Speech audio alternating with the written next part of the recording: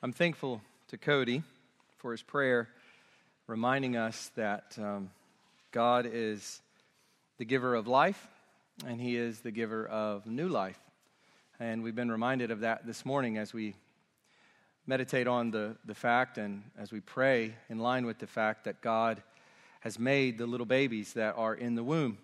And God has given life. He said, "Let there be life." And in Terry's case, we praise Him that He said in Terry's heart, "Let there be spiritual life." And all of us here this morning who are worshiping from the heart, who are truly praying to the Lord and seeking His face and desiring to be, above all, in His holy temple, as we think about the psalmist crying out there to be in the presence of the Lord in the temple, that the fact that that's even happening here is a miracle. It is God's grace giving us a new life in Christ. So we praise Him today that we have a heart for Him, that we would even have a desire to be here with God's people, that we would have a desire to open up His Word, and that we would have any real joy that would result in clapping as Terry comes up from the baptismal water. That is the grace of God. Anytime you read a biblical book, you want to ask the question, what is the author's intention? What is the author's intent?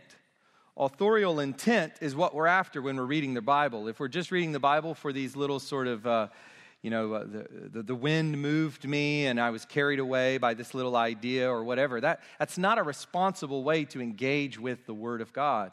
The way we engage with the Word of God responsibly in order to understand it and to interpret it and to gain all the riches that it has for us, is to ask the question, what did the author who wrote this intend when he wrote it? God's inspired words come through the vehicle of the author who wrote it. And that's the reason why you can read something like 1 John or Hebrews or Romans or the Gospel of Matthew, and you can see very different style. You can see very different emphases. You can see a very different approach. God used these human authors to bring written down His very words. It is the Word of God, but God brought it to us by these men. They are vehicles. And in this respect, with regard to authorial intent, New Testament epistles are particularly helpful in quickly getting us there. The epistles in particular help us to quickly discern what is the author's intent in writing. And at the end of Romans, Paul tells us what is on his mind as he writes his letter. You know, Paul wrote this letter probably in one sitting. I mean, we don't know that. We don't know how he did it. It's a very fascinating, interesting thing. We just don't have a lot of data or evidence to go off of there. But we can imagine Paul writing this fairly quickly and working through it. And it's interesting, when we get to the end of the letter, yes, for us, Romans 3 and 4 was, a year and a half ago. But for Paul, it was 15, 20, 30 minutes ago. It was an hour ago. It was as he's writing these things. And so as we come to the end of the letter, and Paul gives us all this personal, autobiographical material, we gain an insight, we gain a window into what he's thinking about as he writes all of it, what his intentions are as he is unfolding this glorious theology throughout this most famous of letters. He wants to go west to Spain to further the mission. And he wants the Roman Christians to help him get there. He wants them to supply what he what he needs in order to make that journey to Spain to bring the gospel. He wants to visit the Roman believers themselves so that they can all be mutually strengthened. And he wants to further the unity between Jews and Gentiles by delivering the Gentile contribution that he has received throughout the Mediterranean to the needy saints in Jerusalem. That's what Paul wants. That's what's on his heart. That's what his intentions are. Those are his desires. And that's what we looked at last week. Those are Paul's plans. That's what's on his mind as he unfolds his gospel throughout the letter. These very practical, concrete things are what's swimming around in his mind as he writes, say, the end of Romans 8 or the end of Romans 3, as we have on these posters up here on the wall. This is theology. What we have in Romans is theology leaning towards mission, discipleship, and unity among believers. All of these things, Paul is leaning into them as he is articulating his understanding of the gospel, as he is unfolding his theology through this letter. This tells us that our knowing and thinking are driven towards something. We don't just merely know.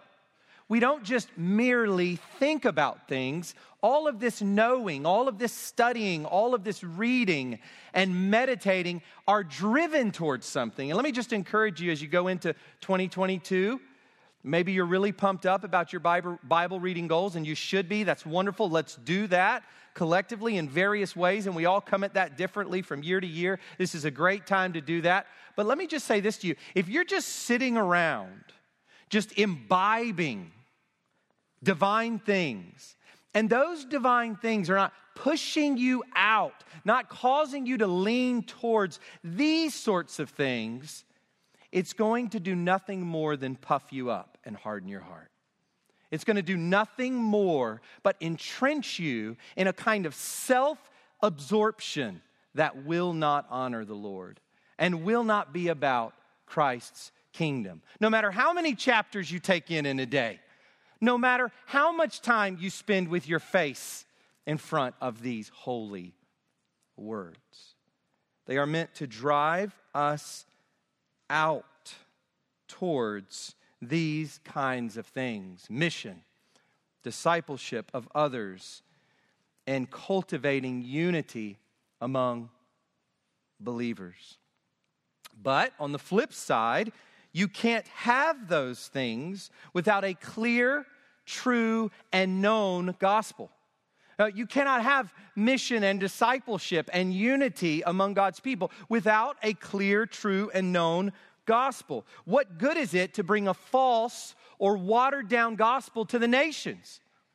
We've seen what that's done throughout the nations of the world. We've seen what that has done in South America and in Africa and in other parts of the world. False gospels do not need to be propagated. Watered down, non-Christocentric, non-biblical based gospels must be silenced, not propagated.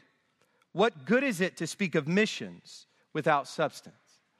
What good is it to speak of missions and evangelism and apologetics and the like without hard, rock-solid biblical truth? What is discipleship if not being built up in the truth, into the head who is Christ? And how can we have unity around anything other than a true knowledge of Christ and His purposes?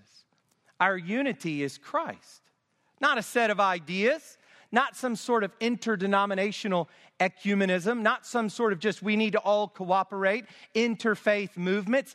Our unity is a person, a crucified, raised, exalted, coming again, living person who by His Spirit cultivates unity among the true people of God. And so it goes both ways. The gospel, this truth, this robust knowledge must lean forward into these things, but these things must also be based on this robust gospel. And that's why Paul spends so much time in Romans explaining the gospel that he preaches. Now, as we come to the end of the letter, we gain insight into what all this has been about. Why has Paul been doing all of this? All this time, all this effort, all this intricacy for this purpose. So over the last couple of weeks, we've been watching Paul wind down his letter. We've been watching him bring all of this to a conclusion. And this conclusion runs from chapter 15, verse 14, all the way to the end of chapter 16. So we are in the concluding section of the letter. And it's quite large. It's quite a lot of concluding material. We've looked at the apostles' ministry and his plans. And today we come to the apostles' prayer requests. And that's the title for the sermon this morning, the apostles' prayer requests. If you would go ahead and stand with me. We're going to read God's word. Let me give you the passage. I haven't done that yet. Romans 15, verses 30 to 33. Just those last set of verses at the end of Romans 15. That's what we'll look at today, the apostles' prayer requests. So for our reading, as I've been doing, just to give you all that introductory and concluding material together, give you insight into Paul's heart as he begins and ends his letter. We're going to go back to chapter 1 and look at verses 8 to 15, and then we're going to fast forward to the end of the letter where he picks back up again in chapter 15, verse 14. This is the word of God. It is perfect and profitable for his people. Romans 1, beginning in verse 8. First, I thank my God through Jesus Christ for all of you, because your faith is proclaimed in all the world. For God is my witness, whom I serve with my spirit in the gospel of his Son, that without ceasing I mention you, always in my prayers, asking that somehow, by God's will, I may now at last succeed in coming to you. For I long to see you, that I may impart to you some spiritual gift to strengthen you. That is, that we may be mutually encouraged by each other's faith, both yours and mine. I do not want you to be unaware, brothers, that I have often intended to come to you, but thus far have been prevented, in order that I may reap some harvest among you, as well as among the rest of the Gentiles. I am under obligation, both to Greeks and to barbarians, both to the wise and to the foolish. So I am eager to preach the gospel to you also who are in Rome. And then he launches into his thesis there, his theme, chapter 1, verses 16 to 17. He goes all the way through 15 chapters of material. And then we get to chapter 15, verse 14, where he ends his teaching and he picks it back up with this interpersonal material. 15:14, I myself am satisfied about you, my brothers, that you yourselves are full of goodness, filled with all knowledge, and able to instruct one another. But on some points I have written to you very boldly by way of reminder because of the grace given me by God, to be a minister of Christ Jesus to the Gentiles in the priestly service of the gospel of God, so that the offering of the Gentiles may be acceptable, sanctified by the Holy Spirit. In Christ Jesus, then, I have reason to be proud of my work for God. For I will not venture to speak of anything except what Christ has accomplished through me to bring the Gentiles to obedience, by word and deed, by the power of signs and wonders, by the power of the Spirit of God, so that from Jerusalem and all the way around to Illyricum, I have fulfilled the ministry of the gospel of Christ. And thus I make it my ambition to preach the gospel, not where Christ has already been named, lest I build on someone else's foundation, but as it is written, those who have never been told of him will see, and those who have never heard will understand. That was 2 weeks ago where we looked at the apostles' ministry. And then verses 22 to 29, the apostles' plans. This is the reason why I have so often been hindered from coming to you.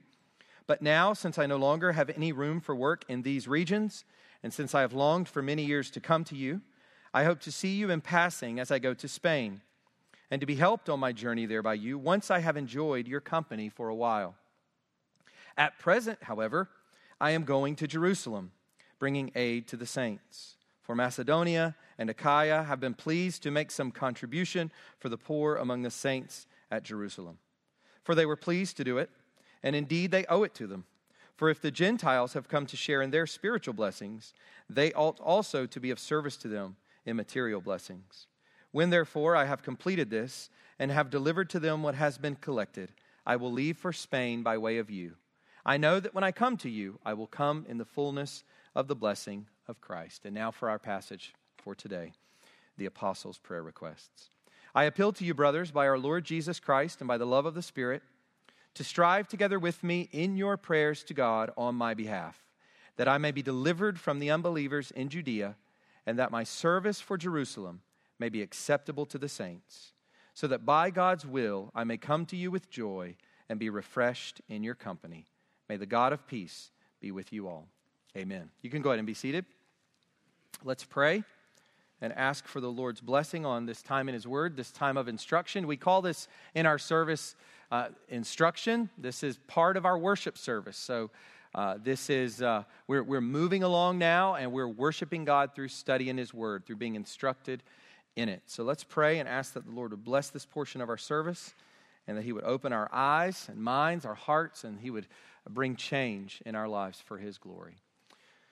Father, we thank You for this wonderful day, Lord. It's cold and wet, not the kind of day typically that we describe as a nice day, unless it snows, of course, and then we all like that. But Father, we just, we're so overwhelmed with joy at this wonderful day because of this baptism of Terry. Lord, we're grateful for that, and it just shines out into this day, Your glory. Father, the power of Your grace. You're so good. You're so kind. You're so faithful to Your promises. And You are bringing in people from every tribe, tongue, and nation, people like us from all over the world. If we go back and look at our history, our lineage, Lord, we don't come from the Jewish people largely. And Lord, here we are worshiping You. We're just living, breathing examples of Your faithfulness to Abraham. When You promised him in Genesis chapter 12, verse 3, that in him, in his descendant, as You'll later say, all the families of the earth will be blessed, Lord. We're blessed this morning through Your faithfulness to Your promises to the Jewish patriarchs. We praise You, God, for Your faithfulness to Your promise to Adam and Eve as You put the judgment upon Satan, upon the serpent. Lord, You gave those words of hope that one would come from the seed of woman who would crush the head of the serpent. We praise You for this mighty Christ who crushes Satan's head and who undoes our sinful heart, who untangles the infinite tangle of sin that consumes us prior to Christ, and who redeems us and gives us a new heart, and who makes us righteous in Your sight. Father, we praise You for this Christ and for the unity that we have in Him. We ask this morning, Lord, as we go over these few verses, that we would be edified, that our hearts would be drawn to the truth of the gospel, that our lives would be called toward greater holiness, greater commitment to You. Lord, that we would not be conformed to this world, but that we would be transformed by the renewal of our minds, that by testing we may discern what is the will of God, what is good and acceptable and perfect. Lord, that we would live that way truly, not in theory, but truly, because of what You do in our hearts today through Your word. Would You be with us now, Father, we pray in Jesus' name. Amen.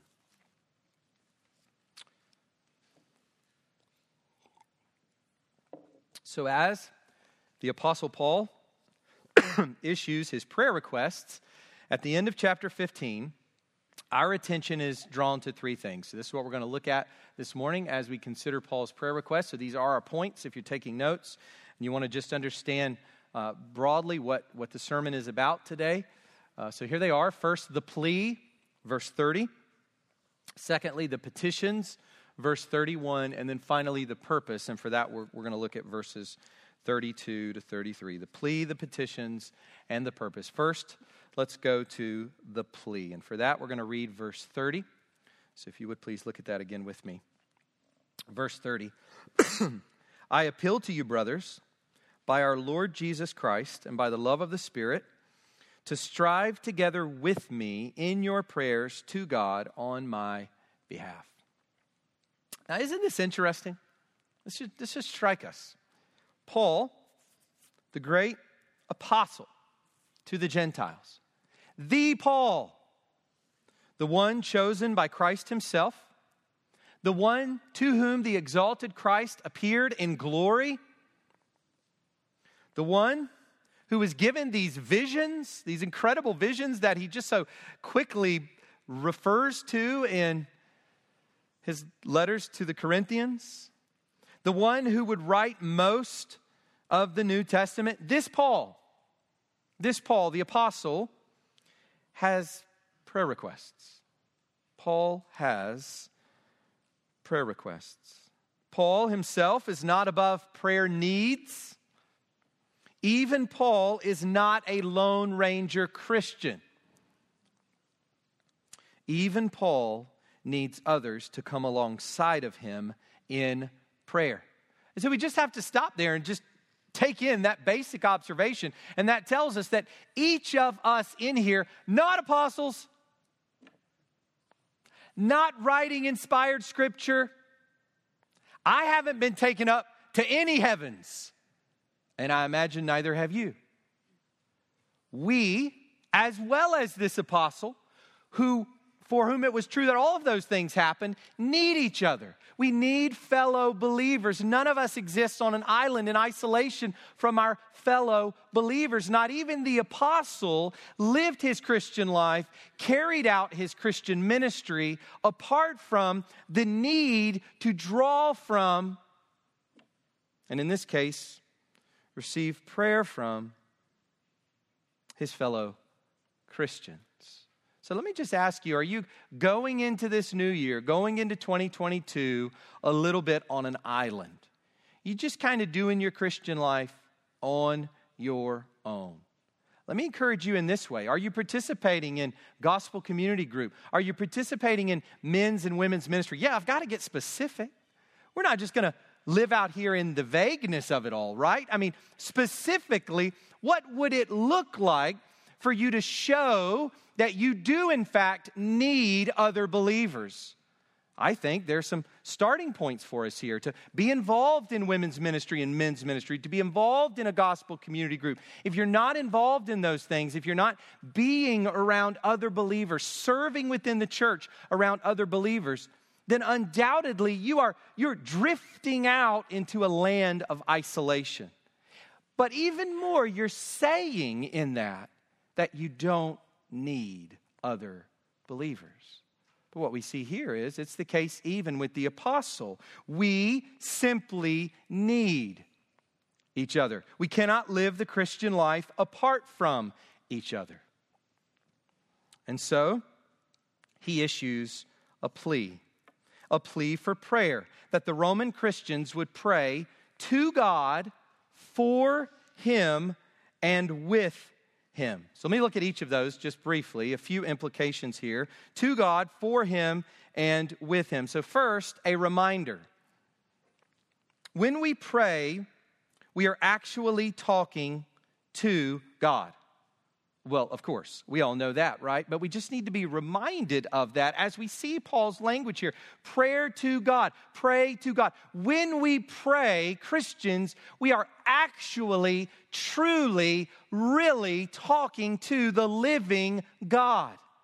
These are not just words for self-actualization.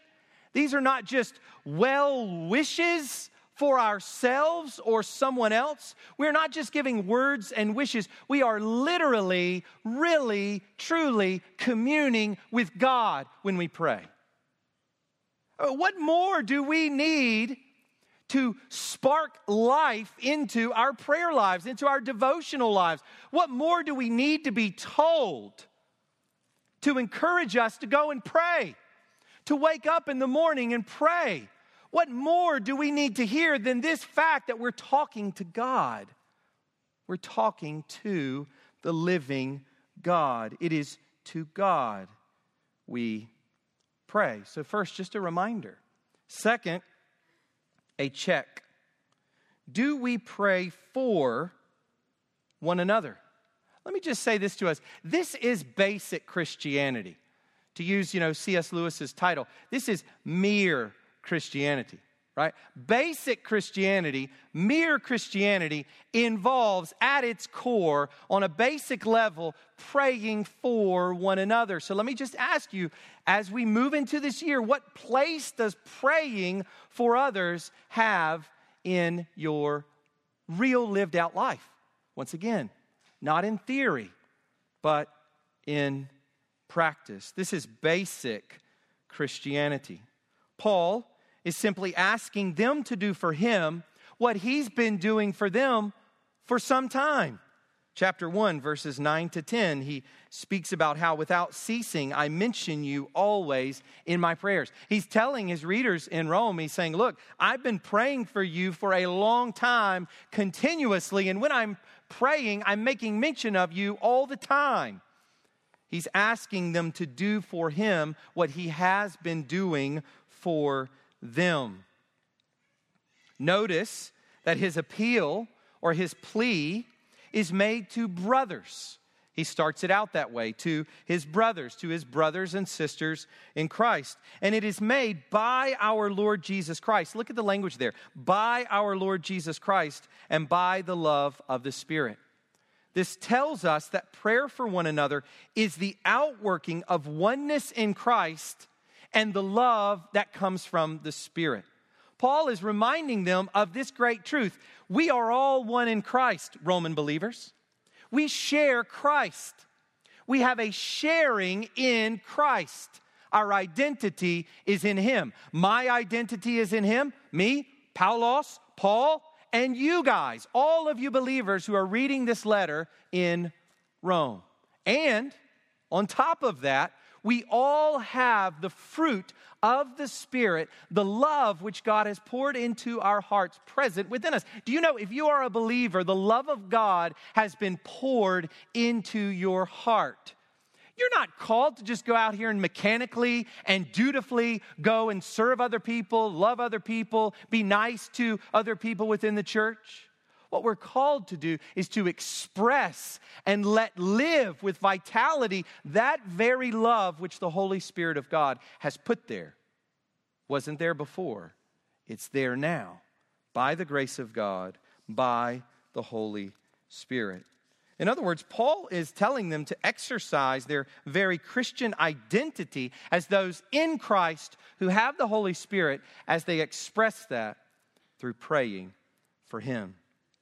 So third, we have a charge. So we see there, Paul gives his readers this wonderful reminder, and then he tells them who they are, reminds them of who they are in Christ, and then we get a charge. We never ask people to pray for us without also praying ourselves. Notice what Paul says here. He asks them to pray with him.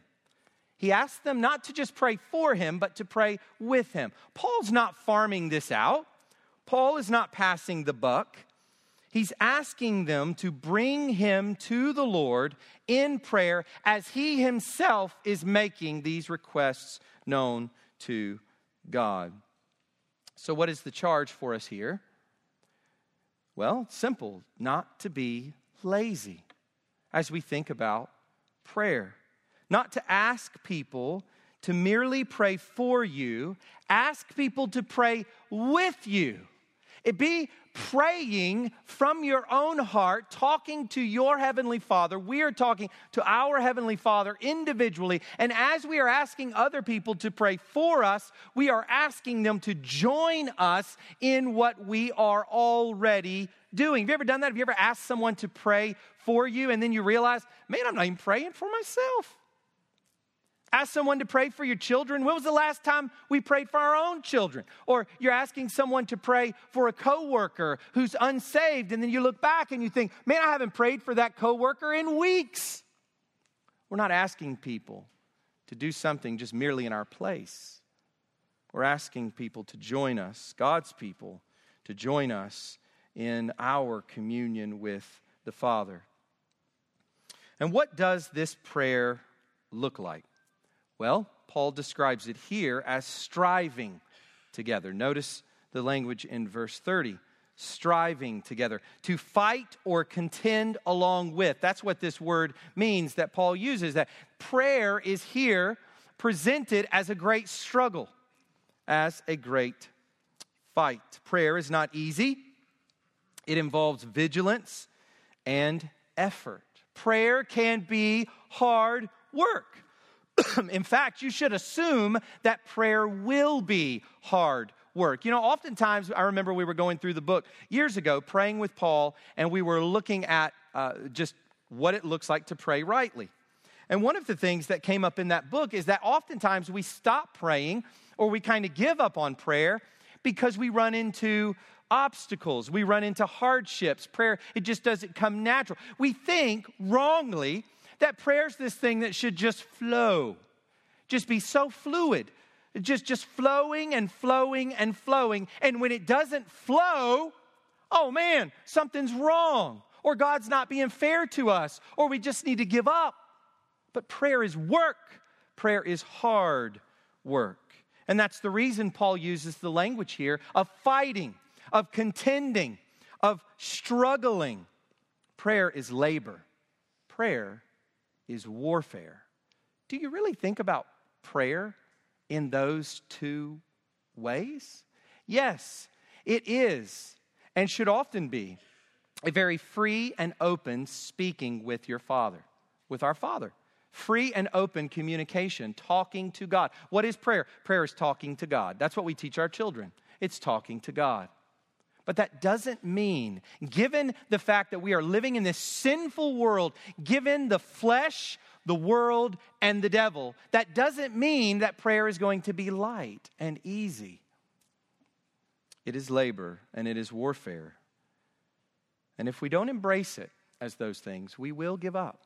We will lose heart. Colossians 4:12 presents it this way, as Paul writes, Epaphras, who is one of you, a servant of Christ Jesus, greets you, always struggling on your behalf in his prayers. You see how he's presented there? Struggling in prayer, that you may stand mature and fully assured in all the will of God. And listen to how Paul joins prayer to spiritual warfare in Ephesians 6. It's interesting. We all know, well, most of us know Ephesians 6. You know the spiritual warfare passage. But listen to how he puts the two together. In verse 12, he says, For we do not wrestle against flesh and blood, but against the rulers, against the authorities, against the cosmic powers over this present darkness, against the spiritual forces of evil in the heavenly places. So there he's just talking about normal life. Everyday life for a Christian is that. It's wrestling against spiritual forces in the heavenly places. So the Christian life is labor. The Christian life is warfare. But then he goes down as he continues to verses 18 and 19, and he folds prayer itself right into that. He says this, praying at all times in the Spirit, with all prayer and supplication. To that end, keep alert with all perseverance, making supplication for all the saints and also for me, that words may be given to me in opening my mouth boldly to proclaim the mystery of the gospel. So do you see prayer as part of your fighting, your wrestling, your contending, your warfare against Satan and those powers of darkness in the heavenly places? And as we see in Ephesians 6, when Paul asks for prayer, it has to do with the progress of the gospel. That's what Paul's concern is. And that leads us now to the petitions here in Romans 15. So let's go now to our second point, the petitions. Look at verse 31. That I may be delivered from the unbelievers in Judea, and that my service for Jerusalem may be acceptable to the saints. So Paul here asks for vigilant, robust, persevering prayer from the Romans. That's his plea, that's his appeal, that's what he is urging them to do. Prayer for himself, but prayer for what? What's the content of those prayers? Paul doesn't just say to them, hey, pray for me.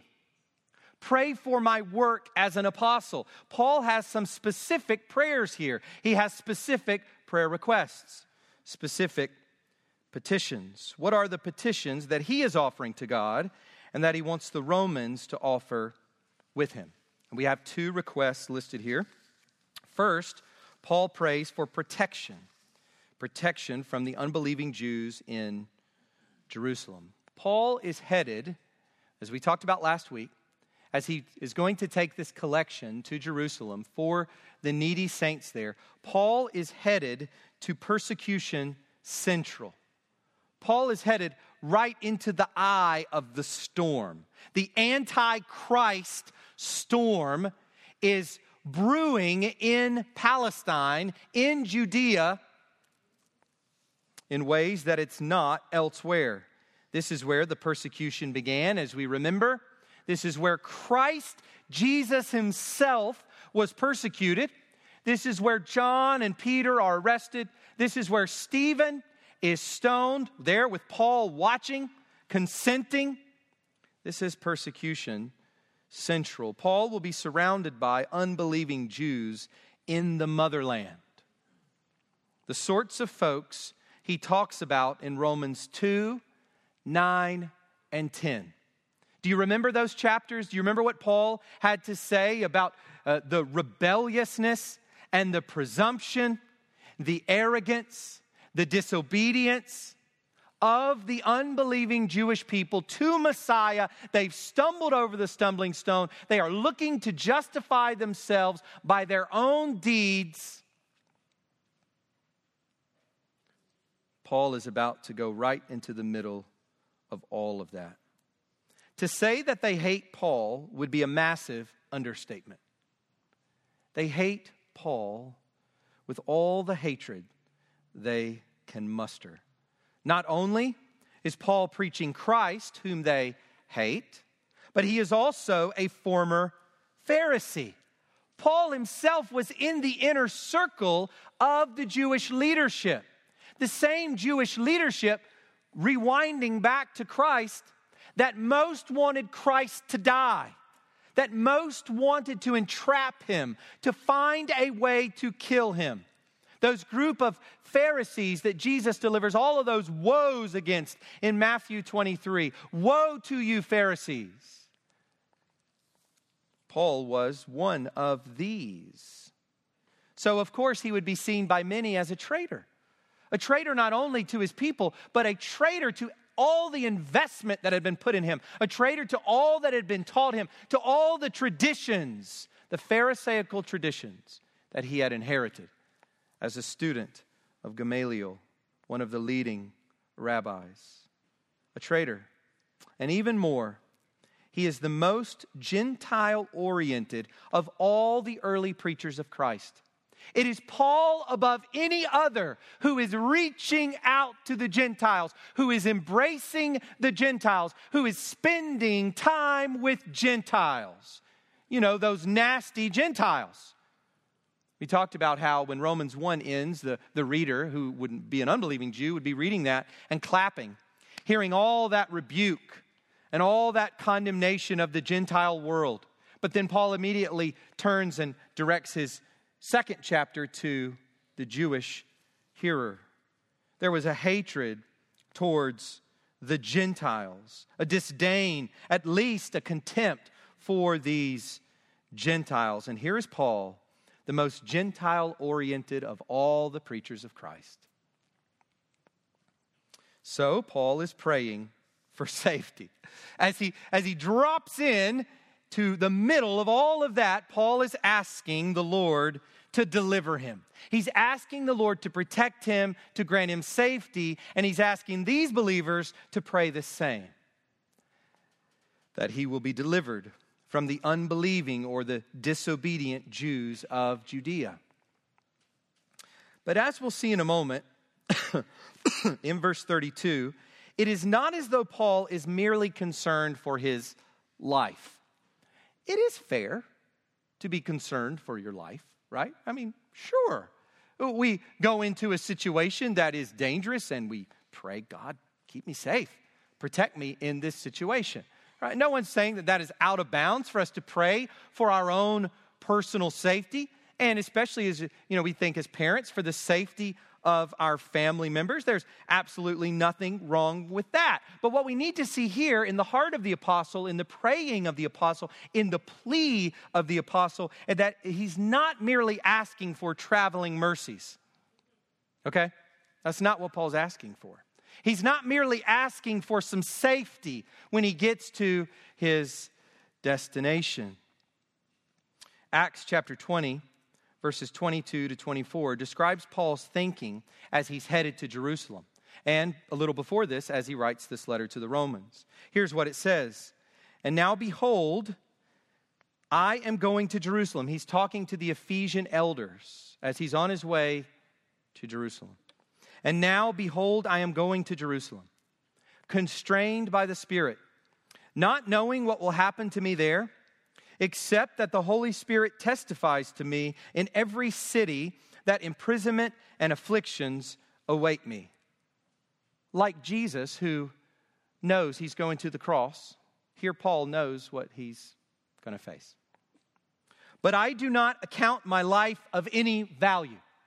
These are the words of Paul. I do not account my life of any value, nor as precious to myself, if only I may finish my course and the ministry that I received from the Lord Jesus to testify to the gospel of the grace of God. Do you know what American Christians need? More of that.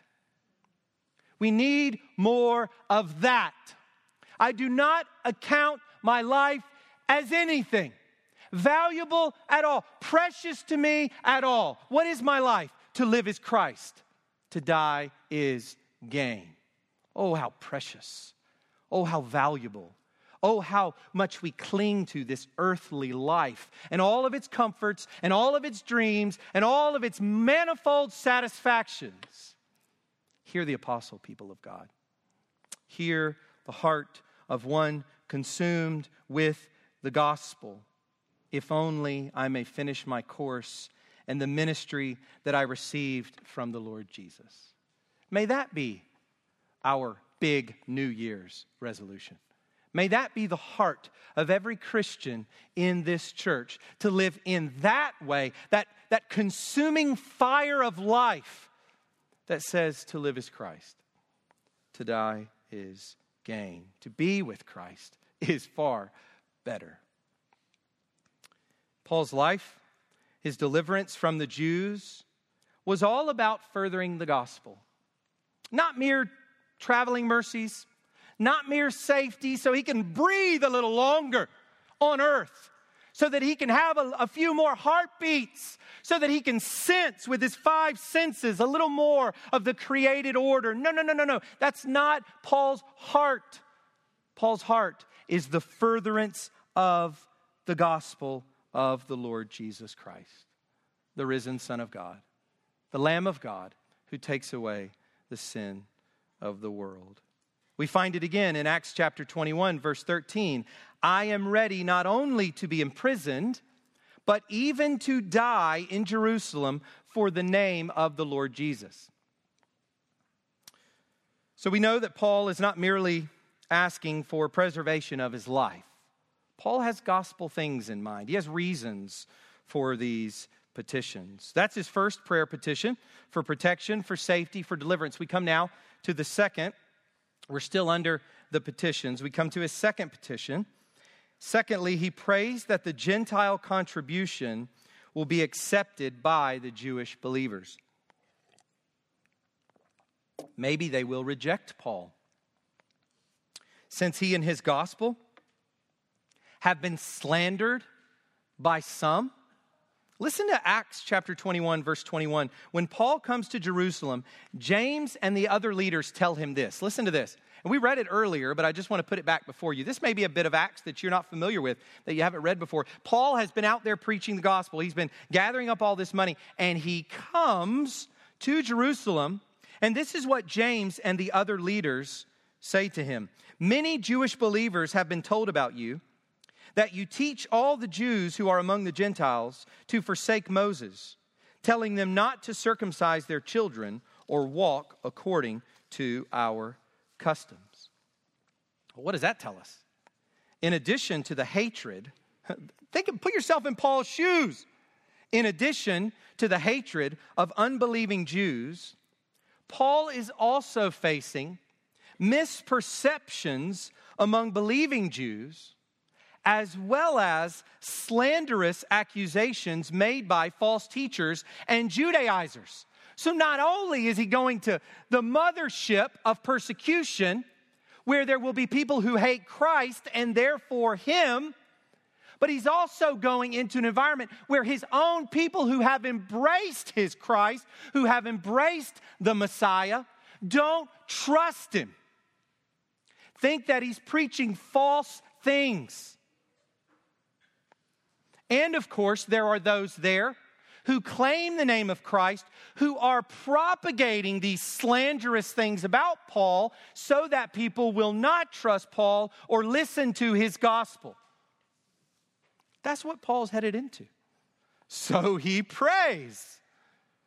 He prays. And he asks for intercessory prayer, that the money he has gathered from the Gentiles, particularly in Macedonia and Achaia, will be accepted by the Jews there. That's what Paul's praying for. And the acceptance of this gift will be a victory for the gospel. That's what we need to see. That's what Paul's concern is, the gospel, the victory of the gospel. Ephesians chapter 2, verse 14. In that passage, Paul writes, "For Christ himself is our peace, who has made us both one and has broken down in his flesh the dividing wall of hostility." When Jews and Gentiles come together in Christ, when Jews and Gentiles, going back to the time of Paul, this was the great rift, this was the great dividing wall. When Jews and Gentiles come together, when Jews accept contribution from the Gentile believers of the Greek-speaking world, and when Gentile believers of the Greek-speaking world care enough about their Jewish brethren to give money to them, Christ is exalted. The gospel is expressed. The gospel shines. That is Paul's great concern. By accepting this gift, the Jerusalem saints will be endorsing Paul's mission and gospel, as well as the Gentile converts he has made throughout the Mediterranean world. Once again, the success of the gospel, that is Paul's one petition. That's the guiding principle of his life. And that's just a calibration on us as we think about our own lives this morning. You know, we've got a lot of distractions in this very materialistic, affluent culture that we live in. We got a ton of things to tantalize us, a ton of things to tickle our minds. We're all rich. Living in this culture, if you drove here this morning, you're rich. We're all rich, relatively speaking, in comparison with the rest of the world. So do we hear those warnings from our Christ about the rich man entering the kingdom of heaven? Do we hear those warnings in Scripture about the love of money, the love of riches, and all the distractions and the thorns that choke love of riches and the cares of this life? Might we be gospel people rather than those just swimming in a sea of our own physical pleasures? We come now to our third point this morning, and that is the purpose. The purpose for which Paul prays, the purpose for which he asks for prayer. So we've seen the plea, the petitions, and now finally we come to the purpose. Look at verses 32 to 33.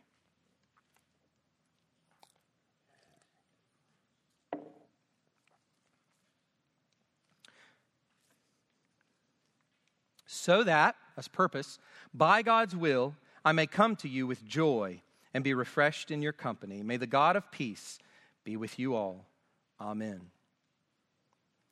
So we know from what we've seen, or what we've just seen, that Paul's ultimate aim is the furtherance of the gospel, the proclamation of the gospel, and the realization of the gospel in the unity of Jew and Gentile. But what are Paul's immediate aims? Here he tells the Romans that their prayers for him have a purpose, a specific purpose. After being delivered in Jerusalem, and after successfully giving the collection to the saints there, Paul will then be able to come to them in Rome. That's Paul's immediate concern. Obviously, if he is killed in Jerusalem, guess what? He's not going to make it to Rome. And if the contribution in Jerusalem is not accepted, There would probably be much further work to be done in the east. Can you imagine if Paul, the Jewish apostle to the Gentiles, had arrived in Jerusalem to give this money that the Macedonians, Paul says, had given out of much affliction and their own lack. I mean, there are people living in Macedonia, in northern Greece, who do not know any of these believers in Jerusalem, and they are giving out of their own poverty and affliction so that those Jewish believers in Jerusalem can have things they don't have, needs that are not met. Can you imagine what a slight it would have been to the Gentile believers if Paul had arrived in Jerusalem with this money and they would have said, rejected. We're not interested, Paul. Take it back. Can you imagine what that would have done to the Gentiles, to the hearts, to the faith of the Gentiles, to the consciences of those believers? Paul would have had to do much work. Much work. He would have never made it to Rome. Surely he would have been back to those Gentiles, encouraging them in the faith, continuing to liaison with the Jews in Jerusalem. Who knows what would have gone on? But surely it would have impeded Paul's trip to Rome. So Paul's petitions have this purpose, that by God's will I may come to you with joy and be refreshed in your company. Paul's refreshment, notice the word refreshment here, is not a matter of finding retreat or leisure, though those things are perfectly valid, right? We're not saying that you can't desire leisure and have leisure and desire for retreat and experience retreat. Of course, that is a part of what we need as human beings living in this world. But that is not what Paul is after here when he says that he might be refreshed in your company. It's not as though Paul's going to do all of this stuff, and he's been doing all this stuff, and he's going to get to Rome, and he's going to get off this ship, and they're going to put out a lazy boy, and he's just going to flop down in it, the glass of sweet tea, and have endless conversations at perfect ease. That's not what Paul is after. Paul's concern is to come to them for mutual edification, to be given and to give refreshment in gospel community, in that koinonia that Trey so clearly talked about several sermons ago in Philippians, that true partnership in the gospel of Jesus, that true identity, that mutuality in Christ. That is what Paul is after. We know that from the beginning of the letter, chapter 1, verse 12, that we may be mutually encouraged by each other's faith, both yours and mine. Let me just say this to us all. This is the sort of refreshment that we all need here at Four Corners Church. This should be one of the major goals of your gospel community group. If you're a gospel community group leader, or you're just in a gospel community group, think about what Paul has in view here. When we gather weekly with our groups, we are gathering for this kind of mutual refreshment, this mutual joyous encouragement in our identity in Christ. That's what happens when we're together. And Paul ends, we see here, chapter 15, with a benediction. May the God of peace, the God who gives peace, be with you all. Amen. Now, what does this do? Of course, it blesses them in the moment. It's a great apostolic benediction on them, but it also does something else in light of verse 32. It reminds his readers that when he does come, he will come with these sorts of blessings. He's the apostle who can say, peace be with you. May the God of peace be with you. When he comes, he will come with that same benediction. He wants to come to them for refreshment, but also to be a blessing. Chapter 15, verse 29, I know that when I come to you, I will come in the fullness of the blessing of Christ. And as we finish up this morning, as we come to the end of our sermon for today, as we come to the end of this passage, I want to draw your attention to these two words at the beginning of verse 32. Simple words, profound in their meaning. God's will. God's will. He says, so that by God's will I may come to you. This language of God's will, this attentiveness to God's will, this concern for God's will echoes what Paul said at the very beginning of his letter. Chapter 1, verse 10, asking that somehow by God's will I may now at last succeed in coming to you. By God's will. Here we find the basic Christian principle that we always pray in accordance with God's will. We pray in accordance with God's wisdom, God's design, God's providence. We, as believers in Christ, pray as Jesus taught us in Matthew chapter 6, verse 10. Your kingdom come, your will be done on earth as it is in heaven. Isn't it interesting that we see that with Paul just in this passage? Your kingdom come. What's Paul's concern? The furtherance of the gospel. And now he's praying, your will be done. As he's always been praying, your will be done, Father, that I might go to Rome. Paul was confident that it was God's will for him to go to Rome. But Paul did not know how everything would work out in the end. Paul was left with trust and prayer. And that's where we're left. Trust and prayer.